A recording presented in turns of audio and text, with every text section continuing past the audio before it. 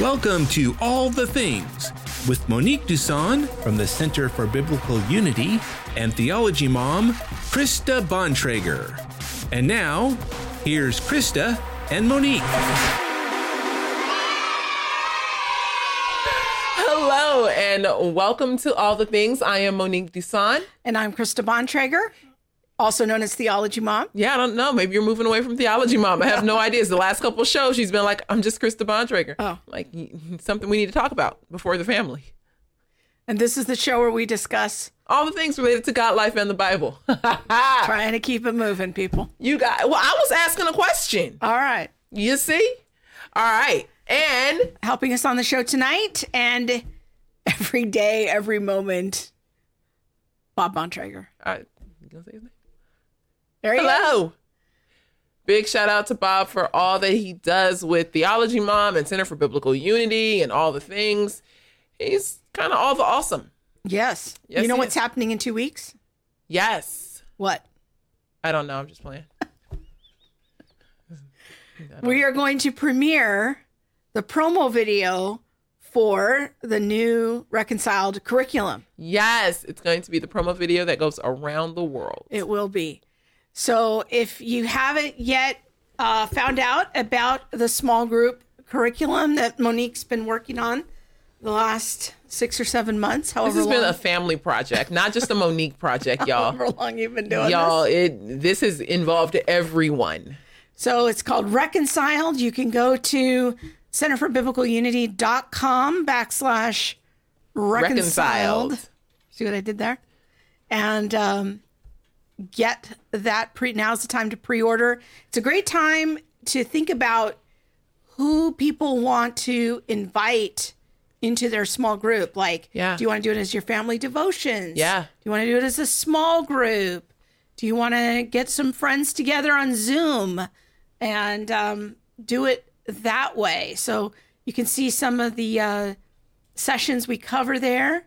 We're going to talk about identity and family and unity. Yes. So, And the myth of racial reconciliation. and the endorsements have been coming in. Yes, it's awesome. We have an endorsement from Elisa Childers, my favorite auntie, J. Warner Wallace, Virgil Walker, Carol Swain, Yep. Edwin Ramirez. I feel like the family just came together. That's right. The family has come together. Natasha Crane.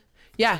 Yeah, Clay Jones. Yes. Yeah. Yes. And then the foreword was written by my uncle, J.P. Moreland. He don't know I call him my uncle, but you know.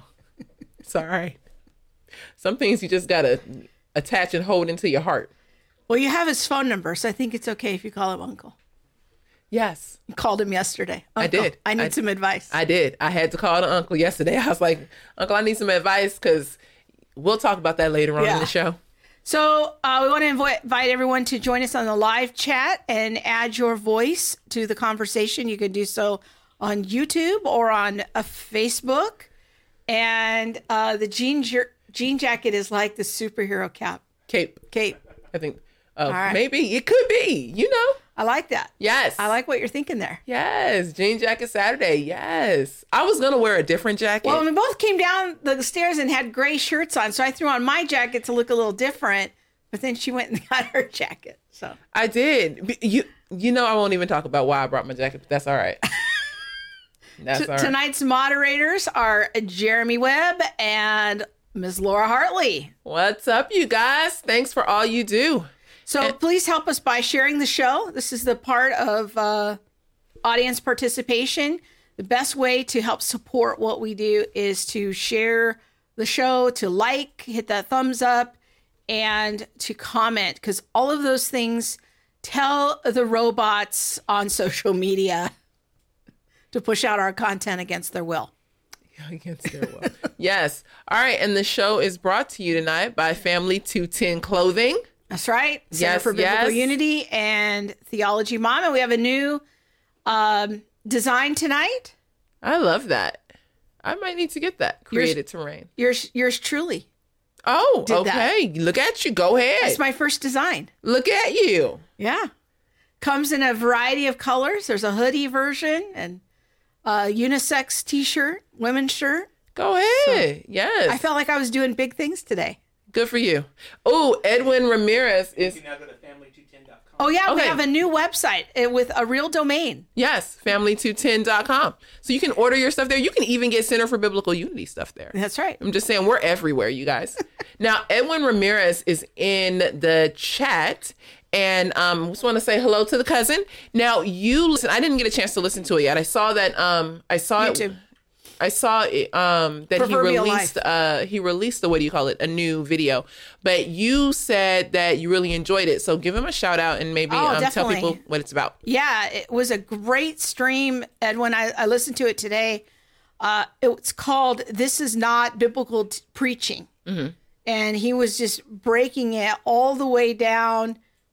It was a clip off of Woke Preacher Clips, but it was an extended clip of a sermon, and Edwin just did a great job of breaking it all down bit by bit and helping people detect the woke theology coming through the sermon and kind of what I call the shell game or the sleight of hand that these preachers do. Like, you think they're kind of in the text and all of a sudden, whoop, we're over here. We're in Off the the ditch. cliff. Yeah. So great job, Edwin. I want to encourage everyone to go check out that stream. Again, it's called This Is Not Biblical Preaching. Yes, and you can find him at The Proverbial Life. Yes. Yes. So, All right. so tell us about, did we get through all the announcements? Oh, we did it. We did. I'm just All right. waiting on you. Sorry. Just, sometimes. Today was a really good day. What was it? What did you do? Oh, y'all. Okay. We need to bring Melissa on. But today, so my doctor told me I need to lose 20 pounds. And I was like, you're not telling me nothing new. I already know this. So I went and got I already had a membership at You got the gym membership a gym membership. a couple weeks ago. Yeah, in preparation. So, because I knew the doctor was going to be like, you need to lose 20 pounds. So I wanted to tell her, like, oh, I already got a membership. And she was like, honey, you need to use it. I was like, oh, you dirty? You're dirty. And so I went to the gym today and I took a Zumba class. And I haven't had any Zumba. I haven't worked out or anything in 3 years since I've been home. I haven't done anything. About I've only 2.5, walked. yeah. Yeah, 2.5. Y'all, this class almost killed me. I was sending out SOS signals. I was like, what in the world? And the guy who was leading it, he was young. He was probably in his 20s and all chiseled with his little shirt cut open and stuff like that. And woo, yeah. I was like, this ain't me. I mean, you look like a tall glass of water and I look like some spilt chocolate milk. What is going on here? Well, and you were texting me during the class, and I'm like, I was texting you from my watch. Because, yeah. I was like, how's she texting me? I thought she's jumping around. Woo, that class had me on one. I was like, oh no. Then they played this song called, what's it called? Who is it by? Like, Loosen My Buttons or something like that. And I was like, y'all need to zip me up and send me home. It was a mess. Yeah, I was like, I'm not, oh no, I need to get rid of these 20 pounds so I can move. I was like, in dance, you do isolations and you can like move just like a certain part of your body. No, I was one just jelloed mold moving all together at the same time. I was like, I used to be able to do isolations. My hips used to move by themselves. Now my hips, my toes, shoulder blade, everything go together. I was like, what in the world is this? All right. Anyway. All right. Are you ready to talk about the guest? Let's do it. Yes. All right. So who are we talking to tonight? Today we're talking to the one and only, the right Melissa, Miss Melissa Tate. All right. And she has a book called Choice Privilege. She actually is like super like well known on Twitter and Instagram. Yeah. She is conservative and she just kind of like says it like, bam, there it is. Deal with it. I like her. I know what I was going to say. She sounds a little like you. There it is. There it is. All right. Let's get Melissa on here and talk to her. Hey, Melissa. Hello. How are you guys? Good. How are you? Well, thanks for having me on. Well, thanks for agreeing to come on. We appreciate it. Absolutely. And thanks for writing a cool book. Thank you. Yeah. So the name of your book is Choice Privilege. We've got I want to show it on the screen here for everyone. So if they want to go check it out on Amazon, came out a little earlier this year. What's Race Got to Do with It? And so maybe that's a very intriguing title. Maybe tell us a little bit about what that title means. So basically, it's a play on the words white privilege, because that's a term that we're now hearing all over the place. So I kind of cross out where it says white and I write in choice, because it's really the choices that one makes that determines their destiny and who they are, and the quality of life that determines who they are, not the color of their skin. So that's basically the basic premise of the book, but I do go into much deeper themes and conversations within the book. But that's just kind of like the catchphrase, just to get your attention so you can get more into the book and so forth. So yeah, so we're going to talk about some of those things that, some of the choices that people make that actually help to increase their quality of life. Now, right. Well, never mind. I lost my train of thought. All right, sorry. Now, I don't know if many people know, but you were actually born in Zimbabwe. Mm-hmm. Now, yes. What do you say to people who say, like, well, are you really a voice that we should trust, or a voice that has even like right to be in this space because you weren't born and raised here? Well, I am an American. I've become a naturalized citizen, and I'm also Black, so I feel qualified to speak on this issue. And then just the whole idea that somebody can't speak to this issue because they're not an African American or they're not Black or whatever, that's actually something that comes out of critical race theory. So I don't believe in that. I mean, when you look at people like Joe Biden has been talking about race for all this time, Hillary Clinton talks about it. So everybody talks about race, but I'm not supposed to talk about it. So I bring a different perspective as somebody who is Black, who comes without the baggage of, the history and so forth. I have a fresh set of eyes and I look at things differently. So I'm not here to try and be confrontational or try to, act like I have all the answers, but I'm just coming as a humble person, just kind of sharing my perspective, or the perspective of African immigrants who come here, with the ideals of hard work, self-determination, these type of ideas. These are very African ideas, so we come here and we marry those two. So we marry the hard work, working hard, self-determination with the opportunities that America offers, no matter what color you are. And then we become successful. And that's basically what I try to portray in the book, is that, you don't have to be a white person. You don't have to be of a certain background to make it in America, because a lot of people come here as immigrants with nothing, which is what I did. I came here at the age of 19 with literally nothing but the suitcase that I was carrying, $300 in my pocket. And I worked hard because that's just the way I was raised. My mother taught me that, you get out of life what you put into it. So we're never taught to be victims. We're never taught to expect anything from anyone. It's you get out of life what you put into it. So that's kind of the attitude that I bring to the United States. That's the attitude that most Africans bring to the United States, and they succeed. So I'm just, trying to look at things in a different perspective from what, the left portrays and tries to put out there as what the problems are and the solutions. So I think that, this was sort of new for me before you and I started interacting. I don't think I had an awareness of sometimes how Africans are looked at by African Americans. There's a bit of a, I don't know how to say it delicately,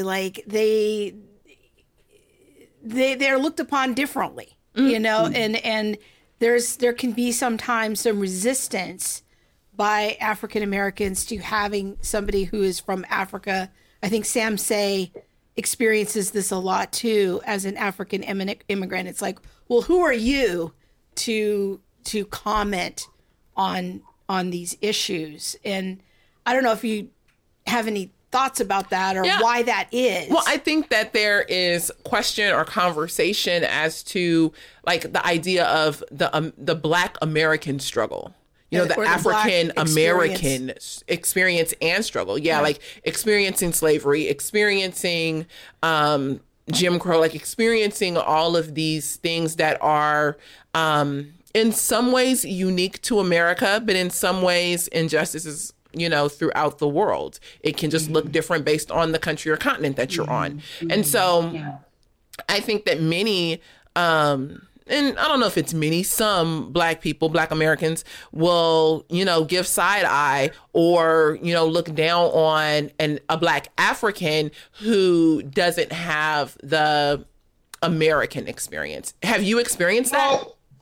Well, I mean, the way I look at it is, you know, everybody has an experience that they can draw on, because if you look at myself, I come from Zimbabwe where we had colonization. So my mother, as recently as the generation like my mother, lived under oppression, racial oppression.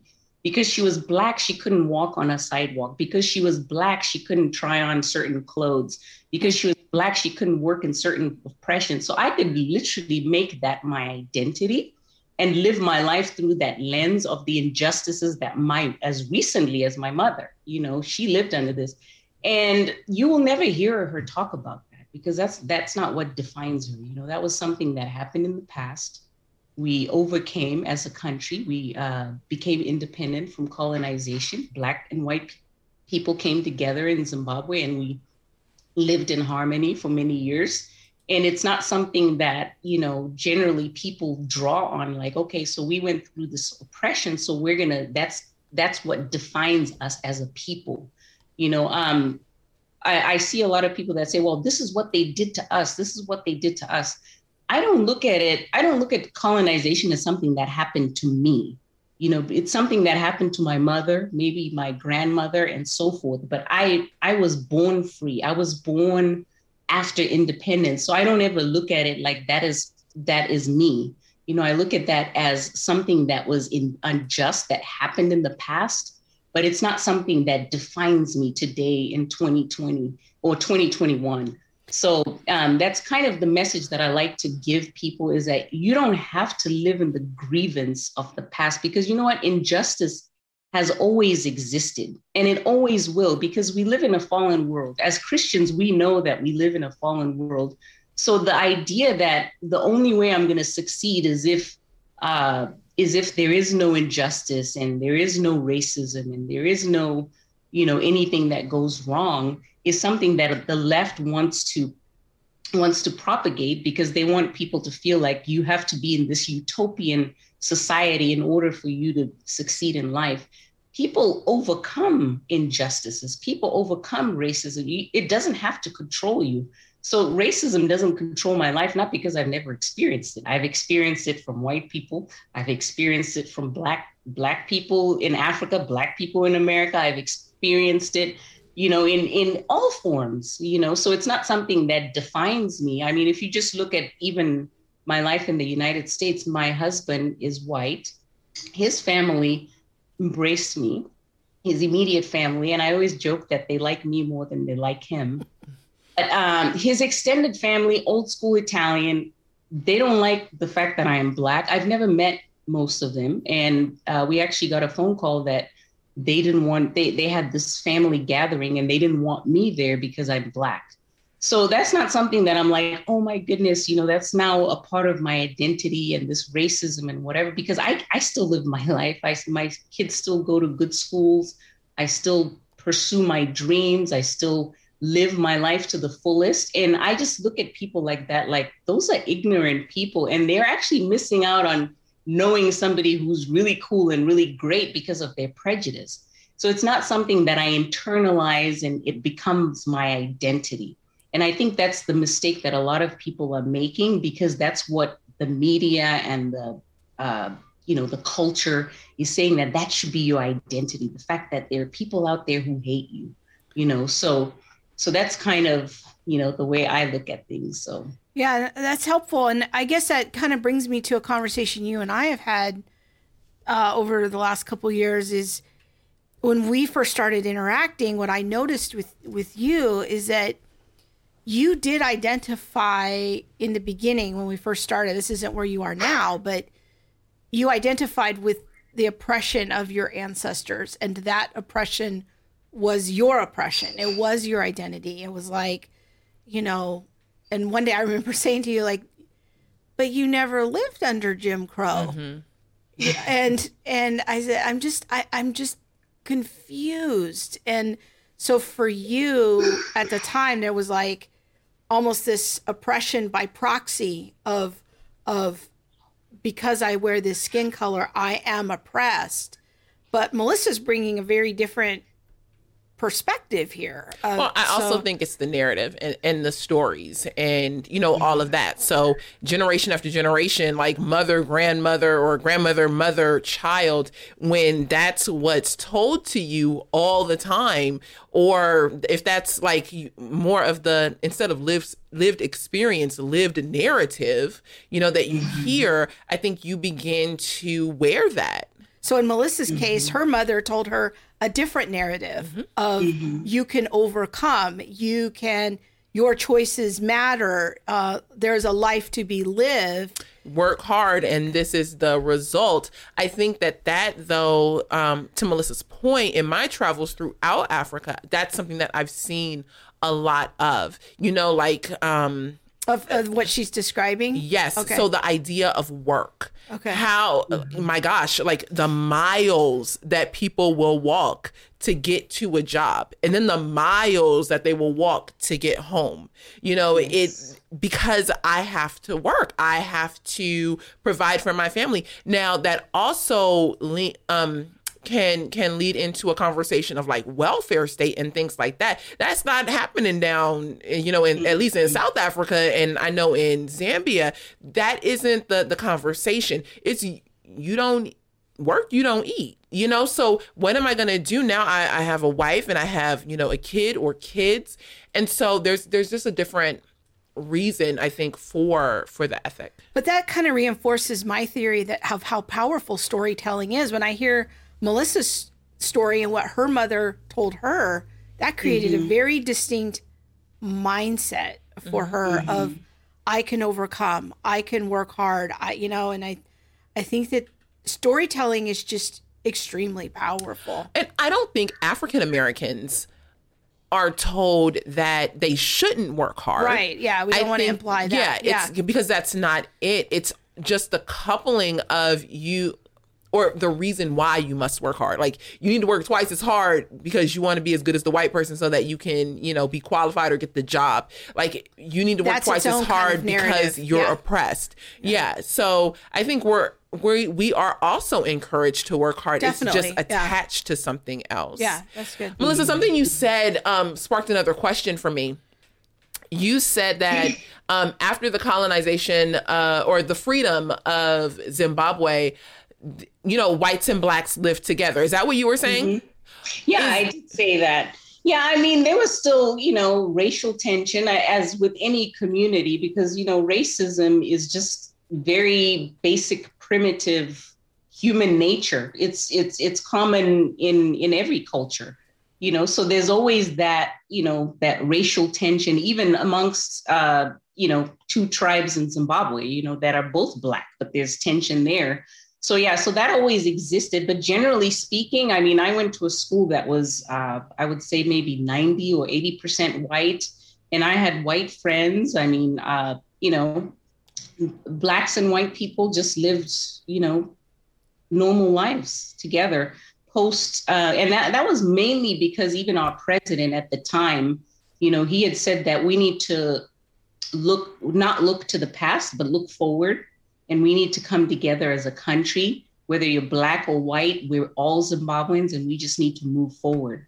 So I think that declaration by the leader of the country was very powerful, because growing up, I never heard narratives about colonization, or, you know, like, it wasn't part of our identity or the fabric of our society or whatever. You know, people were just trying to, you know, work hard and do what they can and get the good jobs and live a good life. And we had a great country in Zimbabwe, very capitalist, in fact, people moved from all over the Southern Africa to come to Zimbabwe because Zimbabwe was a very successful capitalist country. So I enjoyed growing up in Zimbabwe. It was a great place to grow up. So now, and I'm going somewhere with this question. Did you guys do any kind of like racial reconciliation kind of national thing? Because I know South Africa did the reconciliation thing and stuff like that after apartheid and stuff. Did you guys do that? Not that I know of. I mean, I was very young when that happened. I think that was 1980. I was a baby.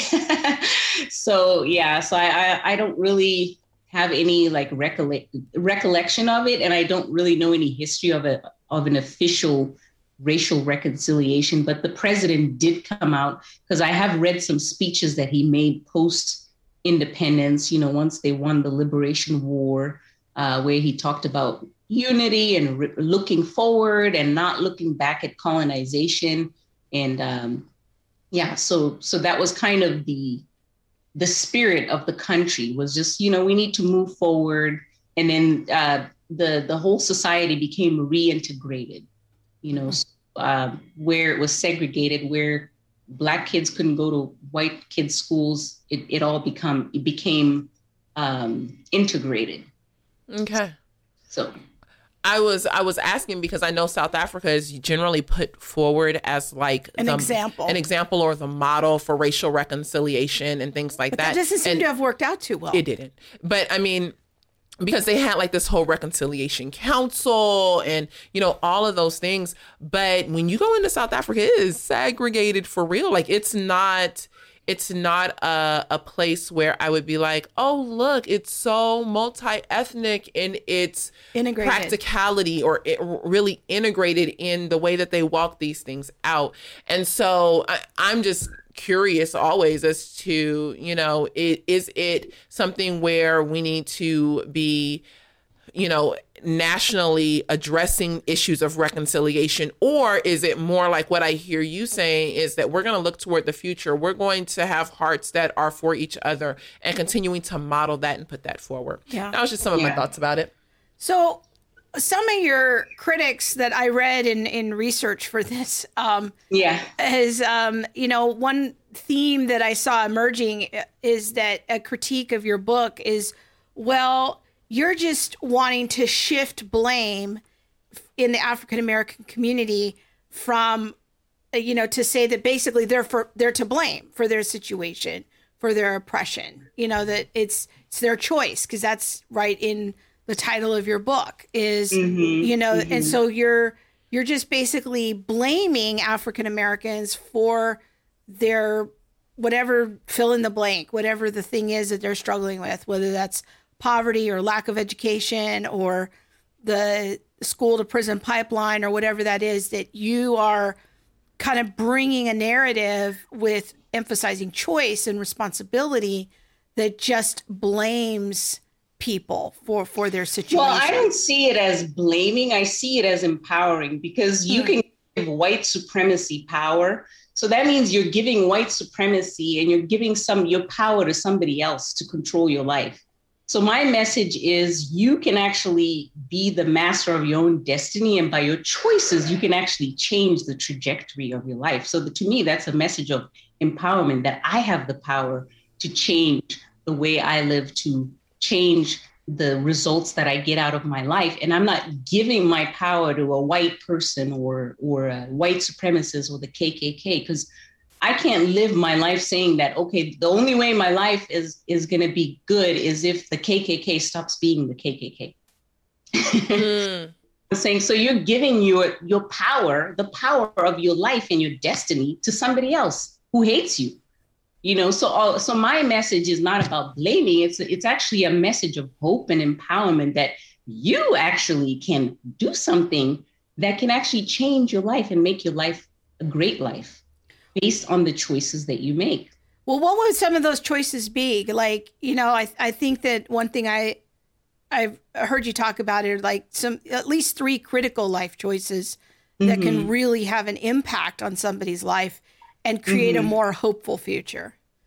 Yeah, absolutely. So the Heritage Foundation actually did a study, and they found out that in the United States, you're 98%, you have a 98% chance of not living in poverty if you just make three basic choices. Number one is finish high school, get a job, number two, and get married before you have kids.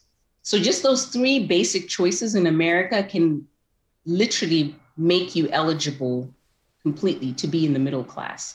So just those three basic choices. And those are choices that a lot of people are making, and those are choices that a lot of people are not making. Marriage is a big one, because when you actually look at poverty rates amongst married people in the Black community, they're very low. They're almost as low as white people. So when you look at married Black couples, they have about, on average, the same type of economic success as white people. Marriage alone, just being married, is one choice that you can make that will absolutely transform your life. And it goes back to, God's design. And when we as human beings start to live outside of what God has designed life to be, then we start to see things start going out of whack. So when you look at the poverty rates within the Black community, a lot of it is because 70 to 80% of Black people are not married. So that is one choice that you can actually make that is actually going to change the trajectory of your life. Just one basic choice. She done went in there talking about the Black people. Now here we go. Here we go. All right. So what I hear you saying is that there is a level of responsibility that Black people, and I bring up Black people not just because I'm Black, but because I think in the media and the things that we're hearing is about all of the injustices that are happening to Black people, all of the oppression on Black people, wealth and economic disadvantages and things like that. And so you're saying that if you would just do these three things right here, get married before you have kids, graduate high school, and get a job. Yes, that was it. Then you might not suffer the consequences or the poverty that you grew up in. And I can, specifically say from my family, I think that that's true in all four of our cases. But I mean, shout out to your mom shout out to Pauline for being a single mom with 4 kids. You guys are all gainfully employed. You've been very successful. It's like you're all living, a good life. Yeah. And having success in your life. Yeah, completely. So. Now you've been brought into Black culture. Yes. What do you see as some of the impacts on Black culture, not just from not making these three decisions, but even from the conversation of white supremacy, white privilege? Like, do you see that as having an impact at all? Yeah, absolutely. Because when I look at this as a bigger picture issue. Because I look at this as the left is using, when I say, this whole narrative of white supremacy and oppression and whatever, it is designed by. Did we already cover? As a tool, a political tool to divide and conquer America for Marxism. So this ideology, the same people that are telling you that America's racist and systemically oppressive and whatever, they are doing this as a political weapon. It's not because they actually care.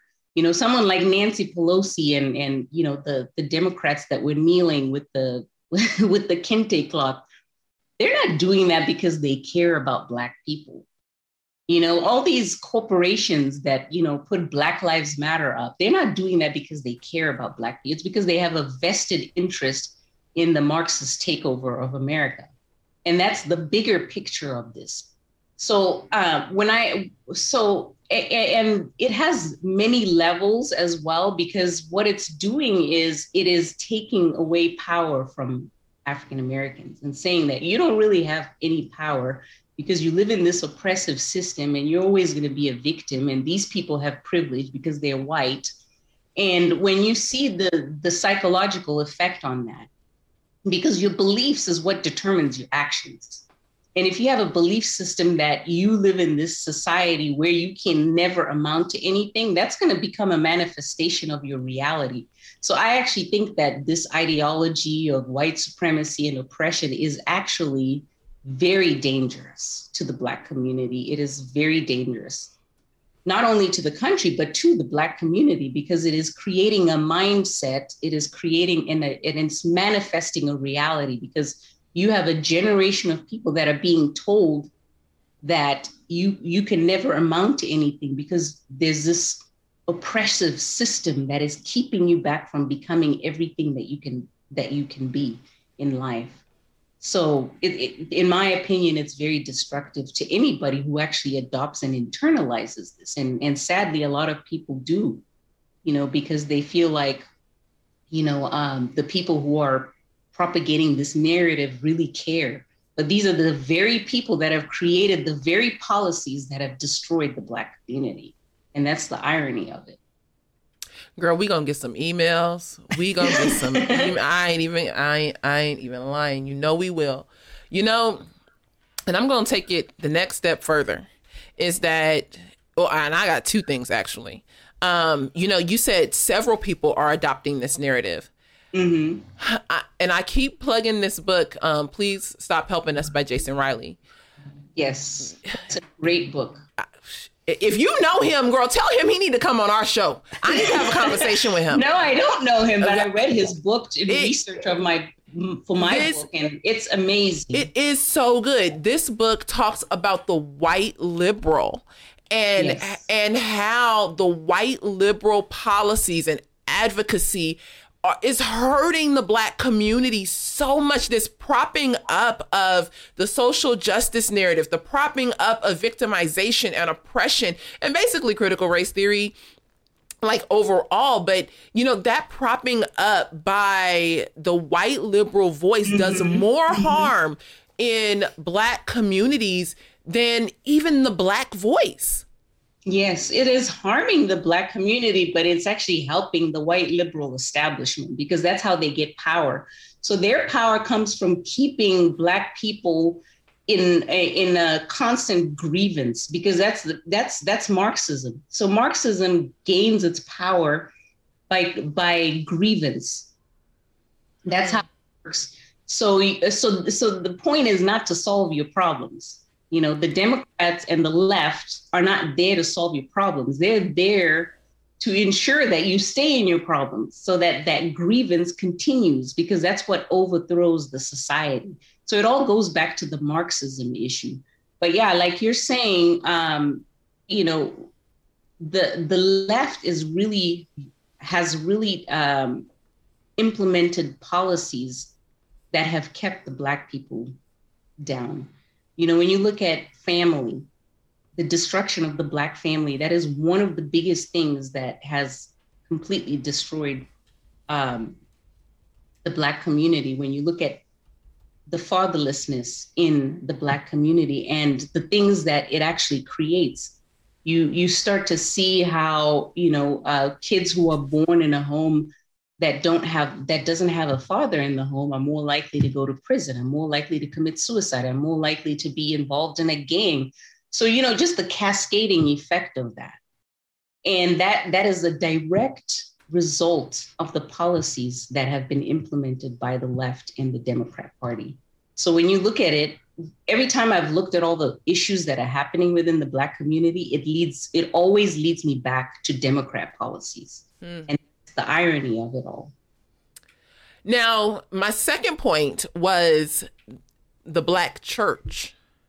Mm-hmm. And I'm not sure what kind of church you're in, how familiar you are with Black church, but I'm wondering your thoughts on either the presence of the Black church in a lot of these conversations regarding critical race theory, unity, oppression, marginalization, the conversation that's currently being had in culture. So the presence of it or the absence of it.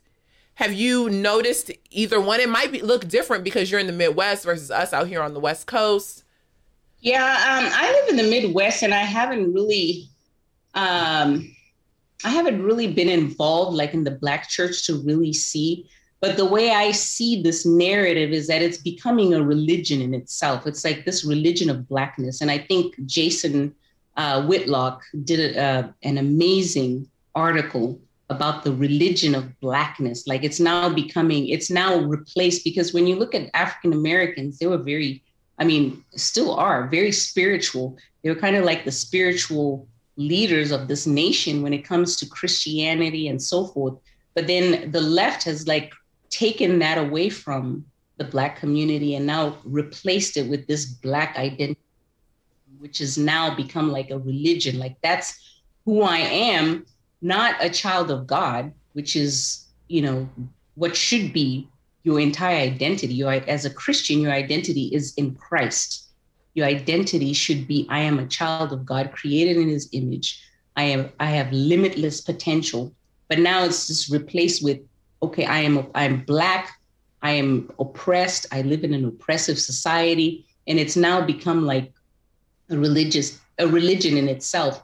And one of the things that really surprised me in researching for this book was just the amount of history, Black American history, that is completely hidden from the Black community and from the people. Because when you actually look at the history post-slavery and before the civil rights of 1965, you actually see that African Americans were thriving in amazing communities.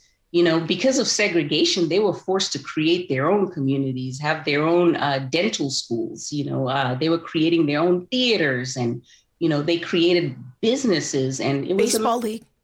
Sorry, what's that? Negro baseball leagues. I'm a baseball fan. Yeah, absolutely. And all that is hidden. I mean, Booker T. Washington had a university, and the head of the Harvard University actually came and spoke at one of the commencement speeches. And he said that Booker T. Washington's university was creating more millionaires than Harvard and Yale combined. So that's what was happening in that time. So, and this is at a time when systemic oppression actually existed. This is at a time when white supremacy actually existed. But you had Black people that were overcoming all of this and were living in thriving communities, creating millionaires. And one of my biggest shocks was that the first woman in America to become a self-made millionaire was a Black woman.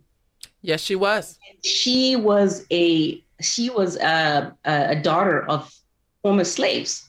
So I'm like, if she can do that during a time when systemic oppression and real white supremacy existed, then you don't have an excuse in 2021. Because that's just that. I mean, right there, it just says it all. Because you can't expect to live in a utopian society where injustice doesn't exist, where racism doesn't, because that's never going to happen. We live in a fallen world. Until Jesus Christ comes back, we're going to always live in a fallen world. But the question is, what are you going to do with your life to overcome these things? And African Americans have been overcoming. Even today, I know a lot of successful African American people that live great lives, that are not held back by oppression or racism or whatever it is. So, to me, it's just a tool that is being used by the left to control the African American community. And sadly, too many African Americans are falling for it.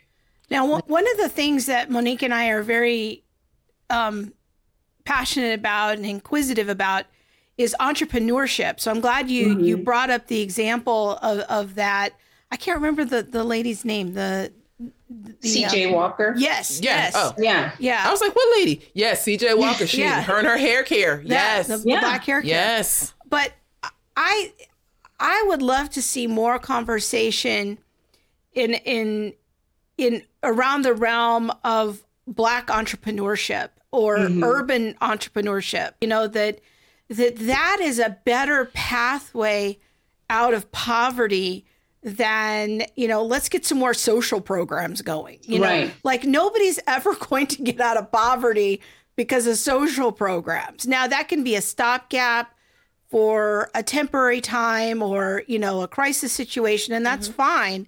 But when we start looking at situations of able-bodied people or multi-generational welfare, I get really concerned about how damaging that is to people's souls, because work is part of the created order. God has created humanity to work. And I'm just wondering, if you might comment on your thoughts about entrepreneurship and the role that they can have in really even changing our mindset of, I can do some things to better my situation. Yeah, absolutely. And entrepreneurship is something that, I am definitely for, because I've always had an entrepreneurial spirit. Growing up, my mom was an entrepreneur. She was a teacher, and teachers don't make very much money in Zimbabwe. So she wasn't just going to sit around and be a teacher. I mean, on school holidays, we were getting on a train going to South Africa because she was buying stuff so that she could come back and sell it in Zimbabwe. So I just grew up around, my mom taking control of her life and wanting to better her life, wanting to make more money so she could send me to private school so we could live in a better neighborhood. So she was just that person. So I naturally had that inclination. So when I came to the United States, I went to school, I studied business administration, and then I worked for a bank for about 3 years, but I wasn't happy there because I was like, you know what, I want to be like my mom who, built a business and was able to live a much freer life and was able to make more money than, just having her 9-to-5 job. So I actually started my own business. So, and I started my business in e-commerce at a time when e-commerce was really becoming a thing. So needless to say, my business just skyrocketed. I just got in at the right time. So by the time I was 27 years old, I had a business that was doing 7 figures in income. I had several employees, and I was literally living the American dream. So to me, entrepreneurship is truly the answer. And that's what makes America unique, because you can come to this country and, have nothing like I did.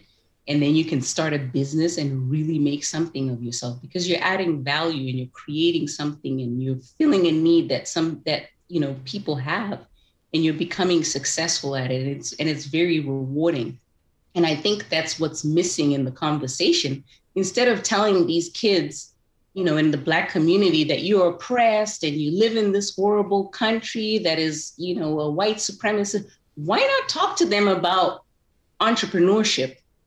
Why not talk to them about the power they have to create value in somebody else's life, to see a need that's not being filled and create something? So that's why I find this ideology very dangerous.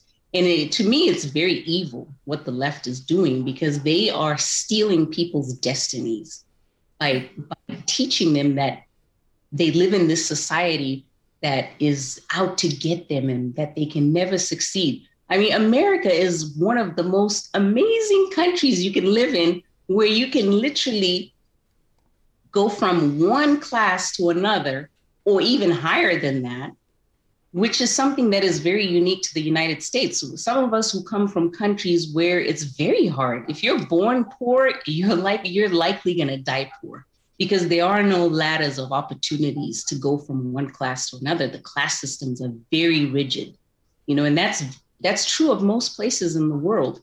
But, in America, there's this freedom where, an opportunity where you're able to, to make something of yourself. So it's such a tragedy that you have people that are born here that are being told to ignore all the opportunities around them and focus on this white supremacy. And that's who you are, and that's your identity, and that's all you're ever going to be. So I'm very much against it. And to me, it's just a tool of the left to control people, because that's how they gain power in most societies. So I think that what I would love to see is some of these churches right now that are so they're just out there, they're wanting to feel better about themselves. It's like they're looking for a justice project. They want to do justice in their community. Well, here's a justice idea for you. Start a program in your community for how to start businesses, training people on how to become entrepreneurs, how to get a vision, how to get an idea, how to start a business, how to get a business permit. I mean, whatever that is, like, if you want to help people get out of poverty, let's talk about long-term solutions. Let's not keep starting food pantries. Like, let's do something with a more long-term vision for change in your community. Let's engage in uplift based on the image of God. All right, Monique wants to say something. Okay, so I'm cool with, talking about the left and their policies and all that. But at some point, I got to look right up in my house. I have to look right at other Black people. And I know somebody going to write me, even though I don't want to hear from you. This is a conversation that I feel like we aren't having in the Black community.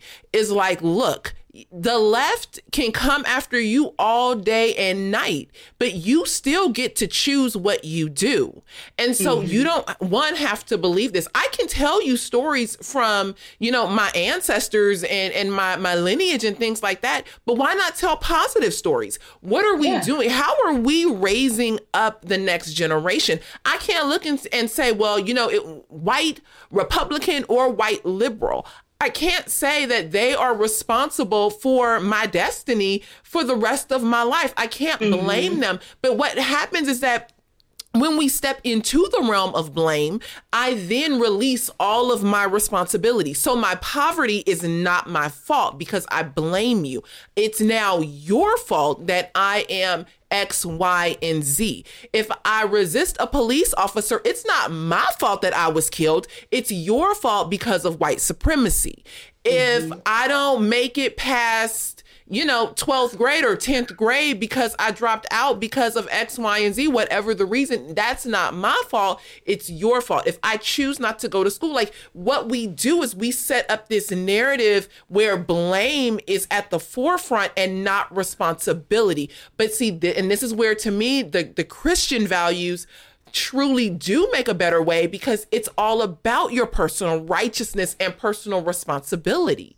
Yes. And we're missing it. We're missing that in Black and white communities. But since we're talking about the Black community, I feel like we're missing that in the Black community. I can't sit up and say white supremacy. And I know there was somebody on Twitter a couple months ago who said we can't talk about Black abortion until we talk about white supremacy, basically. What does an abortion have to do with white supremacy? What does premarital sex or fornication, or whatever have to do with white supremacy?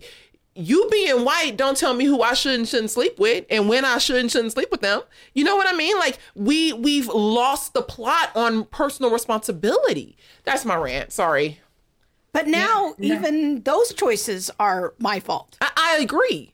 As a white person, like, I am responsible for everything. Yes. I'm even responsible for obese Black women. And I told you I got them extra 20 pounds. But that's the thing. I do think that's your fault. It's your sister's food. That's all I gotta say. But but that's part of the growing narrative, is that white supremacy, the system, is responsible for everything that ails the Black community. But it's because we've literally taken that mentality that we had back in the Renaissance time and like back in 30s, 40s, 50s, where we were thriving. Yeah. Where we were thriving and we were responsible for ourselves. Right. I wasn't looking to you. I wasn't blaming you. As a matter of fact, I was better off without you. Like, and I mean, that isn't to be mean, but Black people kind of stay to themselves, especially down in the South and stuff like that. They stay to themselves. And white people kind of stay to themselves. And it goes back to that book that you were talking about, Please Stop Helping. Yes. It's when the liberals started helping Black people that everything started going south.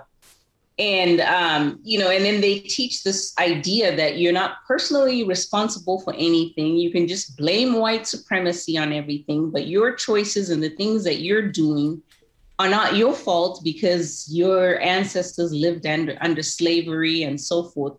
But when you look at it, every single person of every race has that. in their past, oppression, because we live in a fallen world. Slavery that happened in the United States didn't happen in a vacuum. This was something that was happening all over the entire world. So you can't live your life with the excuse that because my ancestors went through slavery, therefore I can live my life like this and blame everything on that. Because really, at the end of the day, it's really the choices that you make. And that's, it just comes back to that, with the book that I've written. It's just literally the choices that you make. And obviously life can throw, curveballs at you that are out of your control. But at the end of the day, it's how you take those situations and what you choose to do with those situations. And that's what it just boils down to.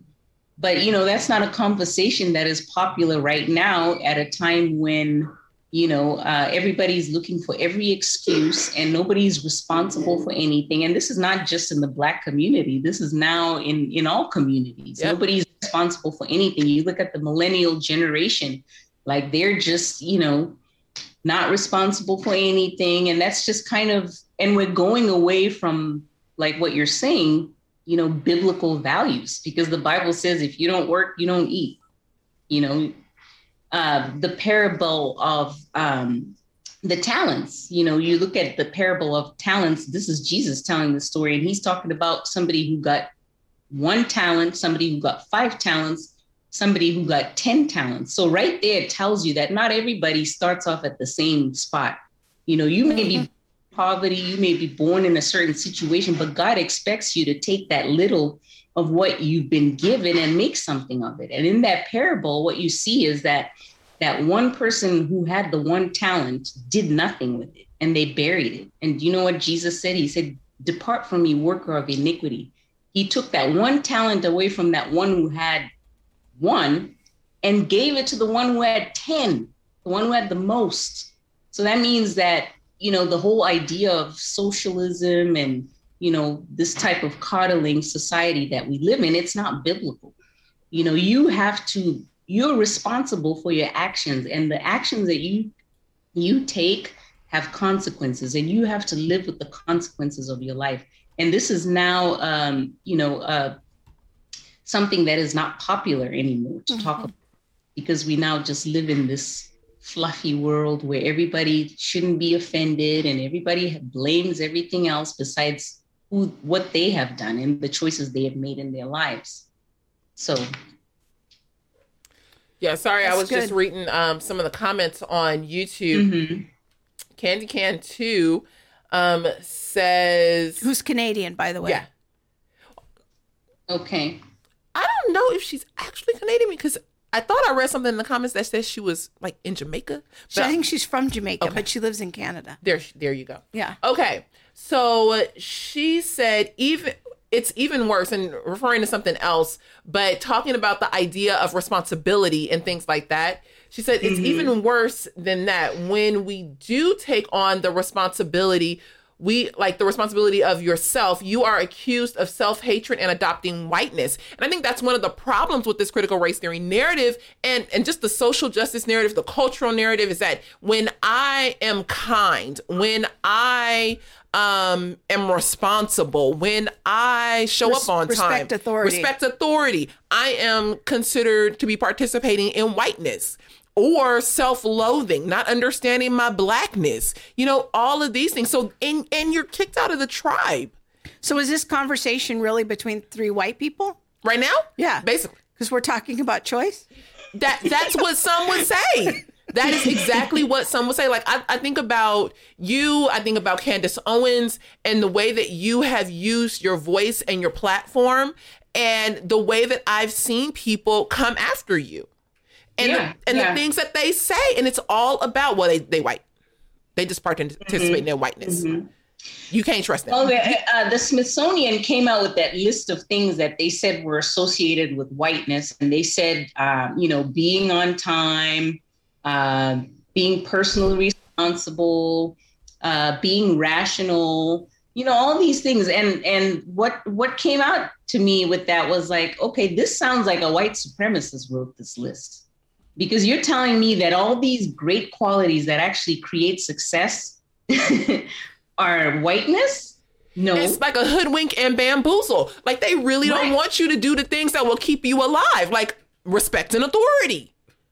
Yeah. You know, it's a hoodwink and bamboozle. Because, I don't know if you guys saw this, but Chelsea Handler like sent out a tweet during, the police shooting. I don't remember which one it was, but he was like, well, Black people shouldn't even obey police anymore. Oh, we had that tweet on our show when Eric Muldrow was on. Yeah, and I'm like, I guarantee you, Chelsea Handler and white liberals are not telling their kids that they should not respect police. Mm-hmm.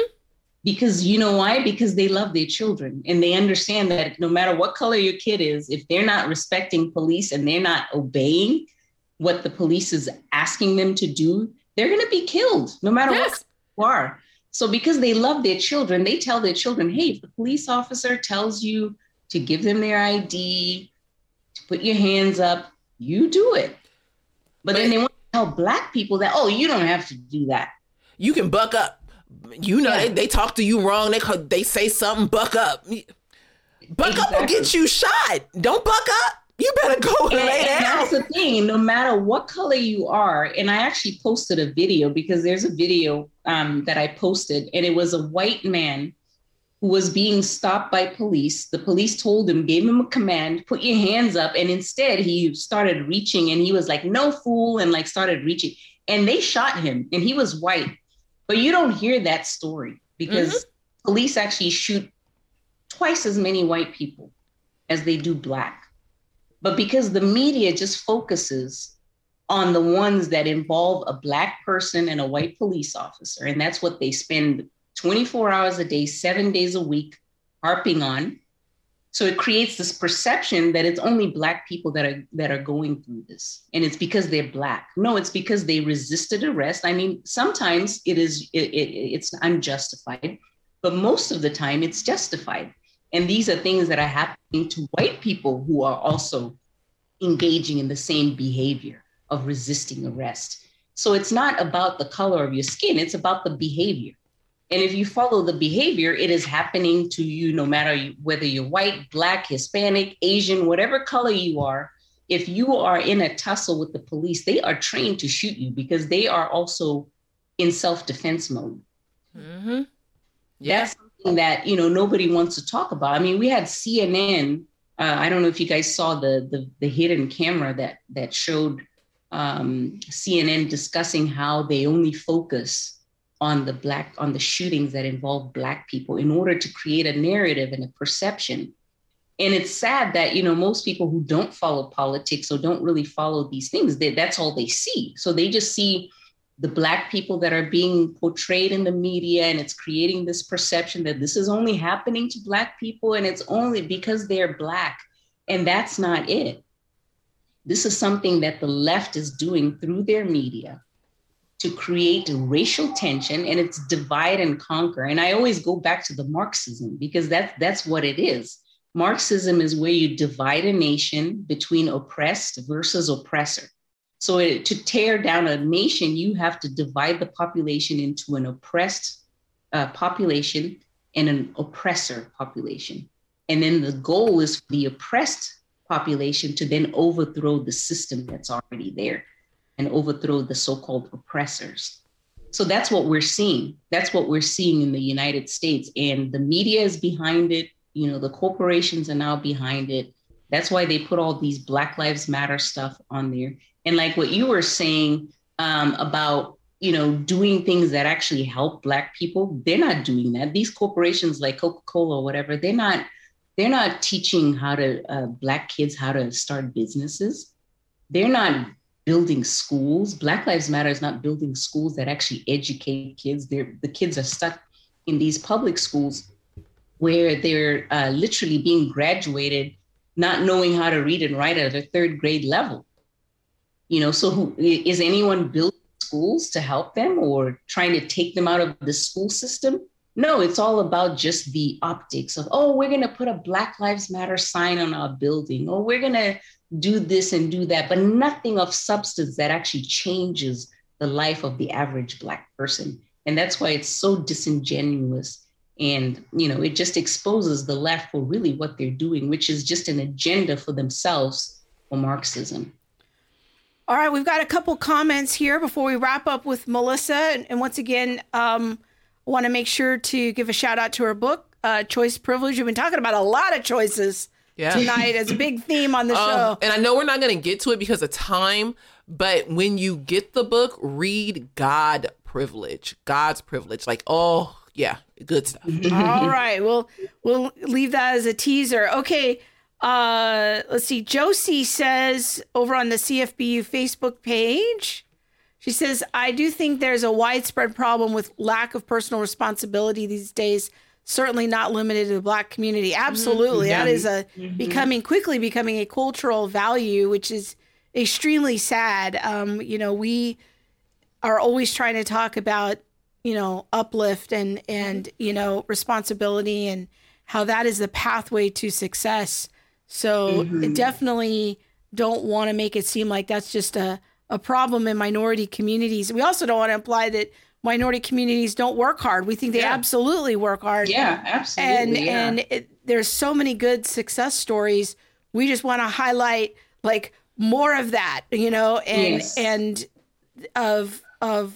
because we actually believe in human dignity and what people are truly capable of. It just grieves our heart that our government often sends messages and our culture sends messages to people to make them be satisfied with less than God created them to be. Yeah, that's the grievance of our heart. You don't need to get married because you can get on welfare. You don't need to work because you can get X, Y, and Z. Like there's this program for you. You don't, and I mean, these are things that we see even before the fall. Yeah. So they're part of God's created order, and yet government steps in and then kind of subverts the created order for how things should be. Yeah. Right. Jeremy says on YouTube, he says, Monique, so many of the values attributed to whiteness are found in the book of Proverbs, which was not written to white supremacists. By white supremacists, sorry. It's so true. So he's talking about like wealth and wealth building, saving, thinking of the future, not fornicating. These are all big themes. Choosing your friends well. Like just go do a study sometime in the book of Proverbs on choosing your friends well. Like that is a big theme. The Proverbs is like the book of wisdom for middle schoolers. It really should be like how we are teaching our middle schoolers how to manage your money, stay out of debt, choose your friends well. Don't fornicate. These are the themes. So very good. All right. Well, Melissa, thank you, Melissa. Sorry, go ahead. Go ahead. Thank you so much for coming on and hanging out with us tonight. We so appreciate it. This has been awesome. Well, it was awesome. It was great to talk to you guys. You too. So much good information. Everyone go and get Choice Privilege by Mrs. Melissa Tate. Yes, there it is. And what's race got to do with it? An intellectual, biblical, and experiential rebuttal to critical race theory. Yeah, and I mean theory. The conversation or what you write in the book about like the fallacy of white privilege. This it needs like a part A and a part B. That's good stuff. So yeah, so good. Thank you so much. Thank you so much for having me. It was great talking to you, ladies. Thank you. You have a good night. All right, you too. Bye-bye. Bye-bye. All right. Yeah. Melissa Tate, ladies and gentlemen. The book is really good. Yeah. Really, really good. So. I can't believe that she even knew who we were. She reached out to us. I was like, oh, Melissa Tate. Really? Yeah. She's awesome. That was really good. That was really good. Yeah. Excited for that conversation. All right. Let's keep going. All right. So this week you did a thing. I did. A couple days ago. Did a thing. Monique wrote a blog post. I did. And it is about kind of in the big picture. Let's get the big picture first. Is looking at issues facing Christian colleges, and how ideas of critical theory are coming into Christian colleges. Now, we did a whole show about this last November With Dr. Corey Miller. with our friend Dr. Miller. Great show. People should go check that out.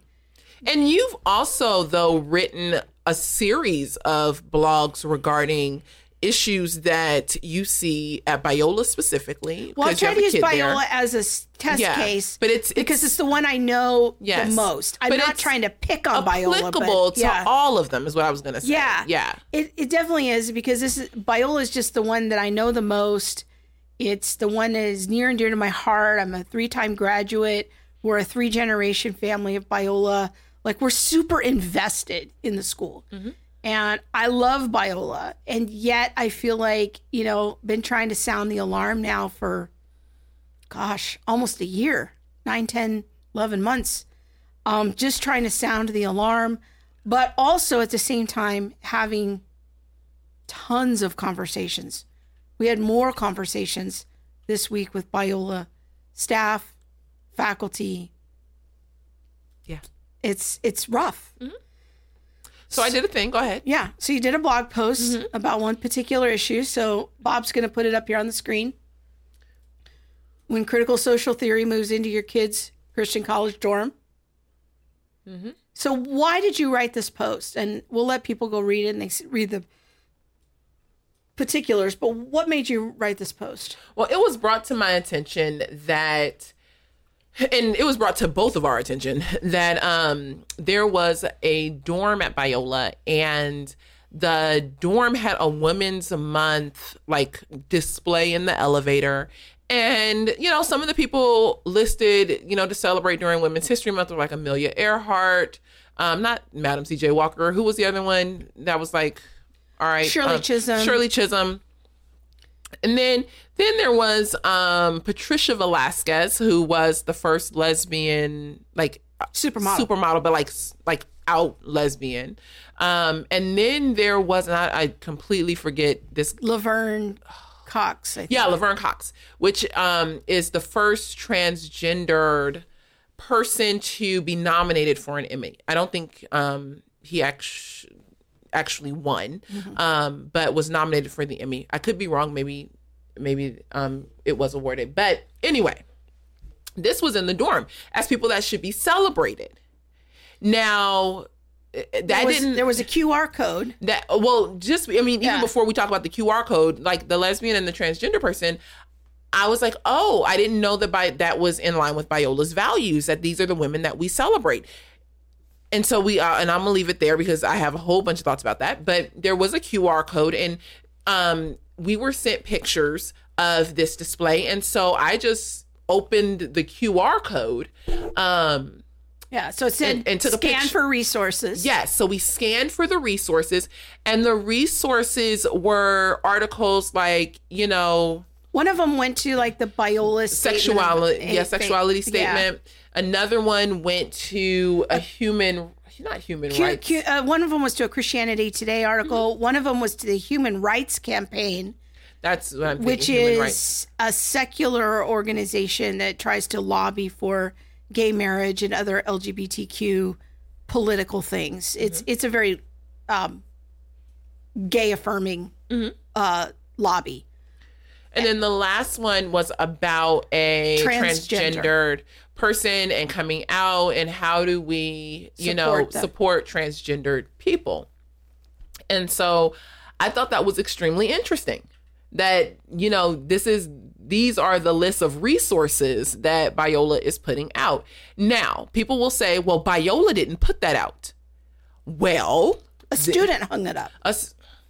Well, I would say even before we get to the student conversation, that this is being hung publicly in Biola's dorm elevator. Yeah. To say that Biola's not putting it out is a little skewed. I would say that the person who's responsible for this dorm and this elevator should be also held responsible for what is put up. And it was up for a month. It was up for a month. How do you run the dorm and not know what's being put up? If something is in my office, even if I didn't put it up, it's my office. And so I am now responsible. I should be looking and having my eye out and knowing what's going on.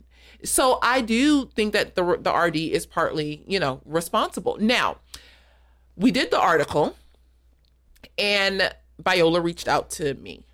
and stated, that they took the display down within an hour of 24 hours. Yeah, within 24 hours. Thank you. Of a parent complaint. Yes. So there's that. After it had been up for a month. After it had been up for a month, yes. But they came to me and said, that I needed to not retract my article, but definitely make it known that they took it down within 24 hours. And I'm like, okay, that's fair. And I, in my article, I did say that someone told me that the situation had been handled, but I didn't understand what handled meant. And if handled was just we took it down, but there's no other conversation, I don't know technically that that's really handled. So fast forward, they reach out to me. We handled it in 24 hours. You should say this.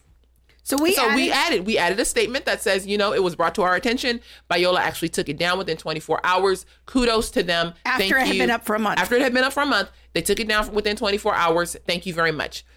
The email that I got, though, really blamed the students, the resident assistants, and not necessarily the RD. And so I pushed back. And I haven't received a response back because it was late on a Friday. But, we can't just expect that we can just blame the students, one. But two, the website that the QR code linked to was in the RD's name. And so I don't know how much blame I can put on a 19, 20-year-old when the website is linked to the RD. It makes me ask the question, well, did the students make the website in the RD's name without the RD's knowledge? However, I feel like all of these things take a back seat to the issue of discipleship, to the issue of what is truly being professed at Biola. Because the narrative from the public relations office is, well, a student did this, they're just mimicking the world. This is the explanation. Yes. But your position is, well, wait a minute. What about the adult in charge? Yes. Okay. So, yes, what about the adult in charge? But even on a bigger scale, Biola's worried about the fact that I didn't mention their time schedule of 24 hours. After it was up for a month. Why is no one concerned about the fact that someone at their university who is paid and in leadership thought that these were resources in line with the ethos of the university? Why is no one asking that question? Why is no one saying after a month of this being on display, we really need to sit this dorm hall down at least and say this is the true vision for, marital unity and sexuality? Why is no one asking the question, are the critical social theories really a problem at Biola? If you can have someone basically promoting queer theory on their website, the normative, sexual relations of homosexuality and things like that, and more moving away from the normative relations of heterosexuality.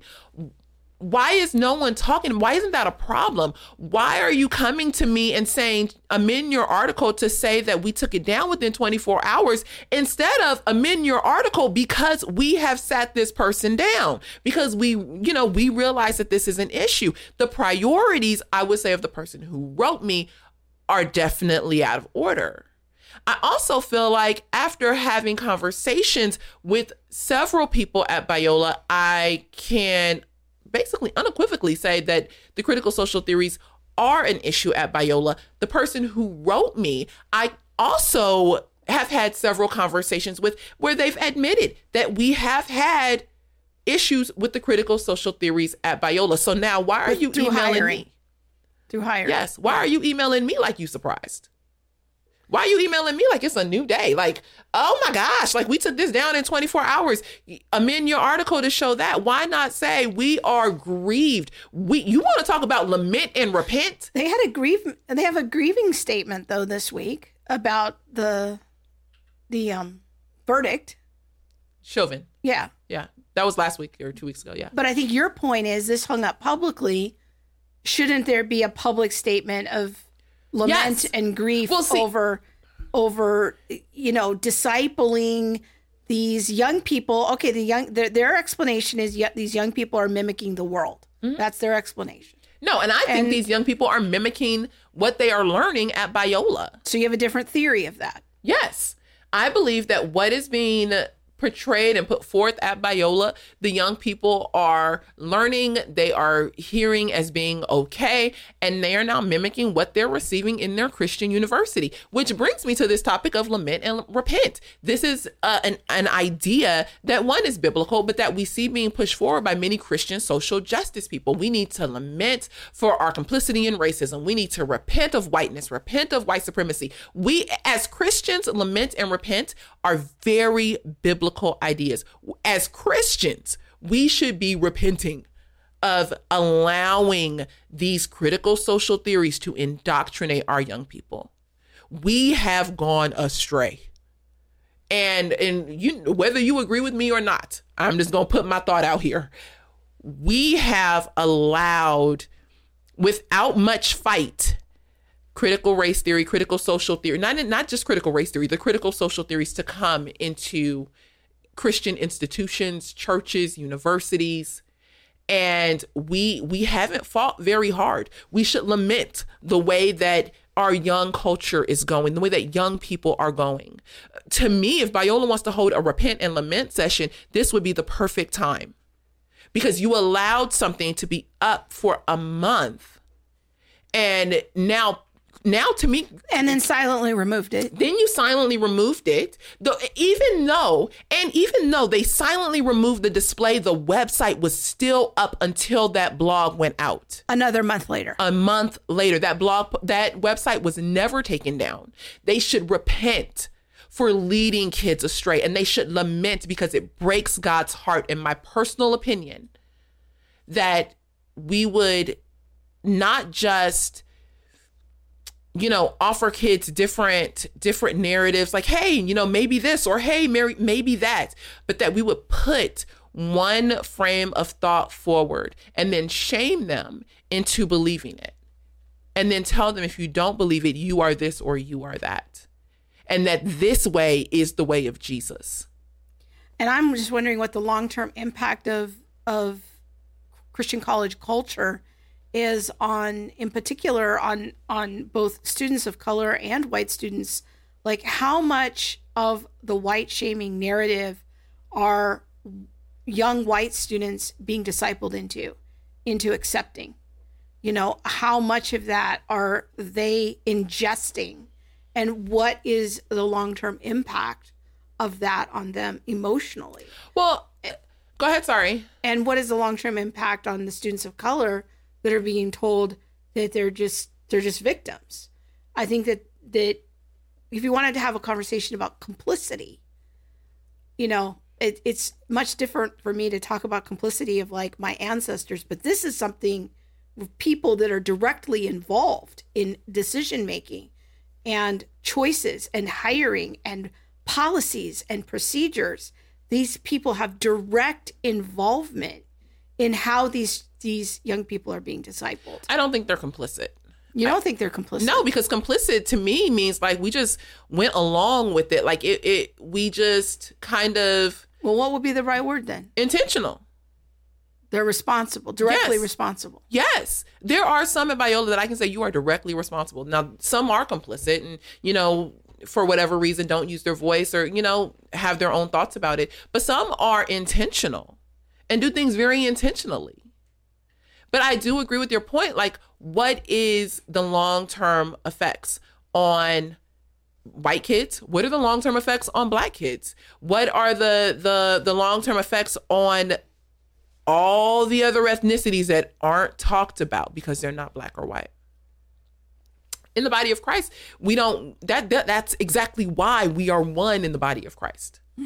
But yeah, Biola tried to come for me, y'all. And yeah, so I did respond, and I basically said a lot of what I just said right now. You coming after me, but you got bigger things that you need to be worried about. But I think that many Christian universities are very committed, for the sake of their donors, their alumni, the parents, to put out a public image of, we are standing strong to preserve the faith. Here's our doctrinal statement. Here's our bona fides. Here's Here's our doctrinal statement. We're standing strong against the secular culture. But what you're implying or asserting, in your opinion, is that there is something else happening behind the scenes. Yes. That is, would you call it deceptive? Would you call it an active deception of potential students? Or yes, I would donors? say if schools like Biola said, we have not adopted the critical social theories. Or they won't take a position on it. Yeah, or they won't take a position on it. Or if everything is a, oops, we didn't know. How did this happen? Yeah. So everything can't be a oops. You grown. Like everything, like if you were 19, sure, it was a oops. Like I didn't know. But at some point, like I hold a toddler more responsible, I feel like, than what many people are holding some of our Christian institutions to. Everything's not a oops. It's just not. And yet, but there's a narrative in the Christian. We get these letters, Monique, that parents are like, well, I wrote in, I complained. The letter I got back was, it's just some version of it's misunderstanding. It was a rogue student. It was one rogue staff person. We have written, 7 pieces on Biola? I don't know. I want to say it's about 7 pieces on Biola. We've had at least 7 to 10 conversations with senior leadership. Oh, more than that. Yeah. I don't believe that it's a oops. Now, if you as a parent want to At what point send, is it a pattern? Exactly. But if you as a parent, know these things and you continue to just say, well, it was just a oops, then you believe what you want to believe. At some point, I feel like if you want to be the person with your head in the sand, then be the person with your head in the sand. And that might be rude. They want to believe that it's not as bad as what you're saying. Yes. They want to believe you're exaggerating. You're just you're being dramatic. And I think that what's difficult is that in the conversations you and I have with senior level leadership, they're all like, you can't tell anyone. Uncle Jeff, a lot of the board of directors at Biola are, struggling with this themselves. Like sympathetic to CRT. Again, if all the evidence is put out before you, if there's so many things that are put out before you, if you want to continue to say this can't be that bad, no, it really isn't. And you send your child there and they come home woke, don't come to me. But those are the letters we're getting. Is my child went to fill in the blank Christian college. They used to be a very lovely, pleasant person when they left. Now they've come home. Mm-hmm. They're angry. They barely talk to me. They call me a racist. Mm-hmm. This is common. We get these letters all the time and nobody wants to believe it. So I talk to the parents of young, impressionable seniors in high school. They're about to send their kids. They're so excited. They're sending them to Christian college. And it's like, I don't want to always be that person that says, please don't do this. Please. I know you think your kid can outsmart this, but this is an exhausting road, and nobody's this strong. Like, it is so incredibly hard, and everyone thinks like, well, it won't happen to my kid, and then we get the letters of the parents on the other end of, after 4 years of Christian college, here's the state that my daughter, my son, my nephew, my niece are in now. Mm-hmm. And we get those letters all the time. And it's hard because this stuff is really hard to publicly document because residence life, what happens in residence life dorms isn't public. It's not public. And people don't understand how much influence the resident director has on your child. Yeah. Yeah. I don't know. I am. Are they gaslighting? I never know what that word means. So I don't know. Unfortunately, so many have imbibed CRT so much that, unfortunately, so many have imbibed CRT so much that any question is seen as aggressive and unsubmissive. I agree completely, Joy. Like, you can't question this narrative. And if you do, they won't address what you're really talking about. They just want to talk about your tone. Mm-hmm. or the fact that you didn't mention that they took the post down in 24 like hours. some quibble over some little detail that, it's like, well, what about the big picture here? Like, there is something dreadfully amiss here, So we just want to encourage you. Like, I guess my first encouragement is, like you're always saying, Monique, is use your voice, your vote, your dollar. If you're a parent thinking of sending your kid to a Christian college, I'm not trying to tell you how to run your life, but I'm kind of begging you, like, it's a dangerous, it's a risky decision. Let me put it that way. I'm trying to be diplomatic. It's a risky decision. And this stuff is everywhere. And hey, we are walking by faith. Like, we are trusting the Lord for 5 Christian colleges to come find us. Come find us. We will help you. We have 2, I think. We have 2. And we can't wait to tell you who they are. We got to get some things in place first and agreements and that kind of thing. But we are trusting the Lord to bring 5 Christian colleges to us so that we can tell all of you what some good options are. But as of right now, it is bleak out there. And, I'm in this with you. It's a tough road, but this stuff is a cancer. It is a spiritual cancer, and it is a cancer in our families and in our churches. And, we've got to stand up and resist. And if that means that for a while we have to keep our kids out of these schools to try to get their attention by just not paying the tuition and making enrollments fall. If Biola, here's my plea, Biola, because I know you guys watch our show. You know they do. They watch our content. You know they do. I'm begging you, take a stand to throw out critical social theories out of Biola. We will help your enrollment problem. We will help you. We will be the biggest brand ambassadors you have ever seen.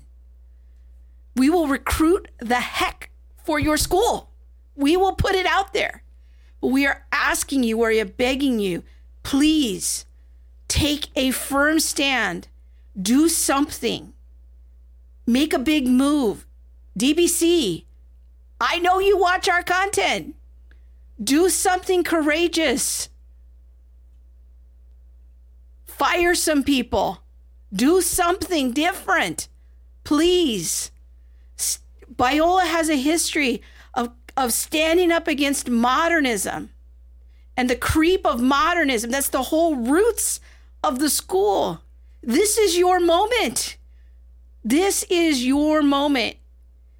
Stand up against the modernism that is coming in to the school right now. Live up to the legacy of the school. 5 Christian college presidents. I am asking the Lord. We are asking the Lord to send us 5 Christian college presidents who want to stand up and stand against the grain, and you're willing to trust the Lord and be canceled, and you are willing to do something different.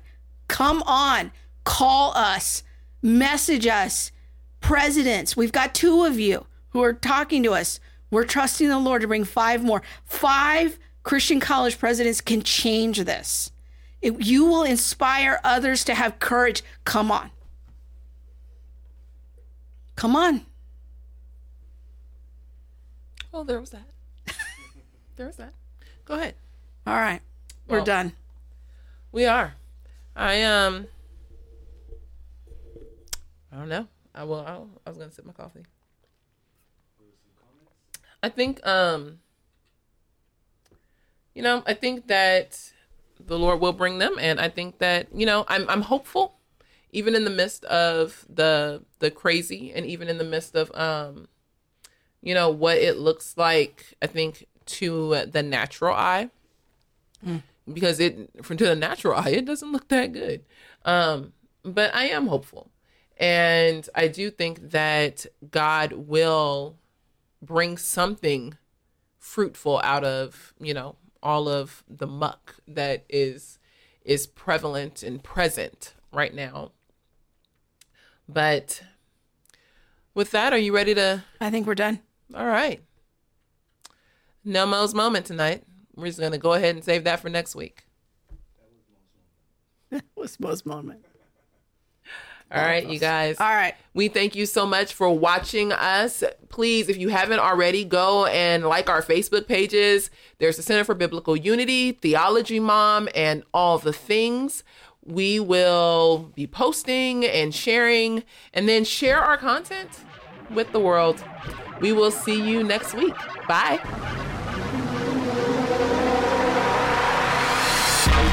Thanks for listening to All the Things. Be sure to subscribe to our website at allthethingshow.com and find us on YouTube, Facebook, Instagram, or wherever you stream your podcast. Be sure to hit that subscribe button and the bell so you'll receive alerts when we post new shows. We'll see you next week.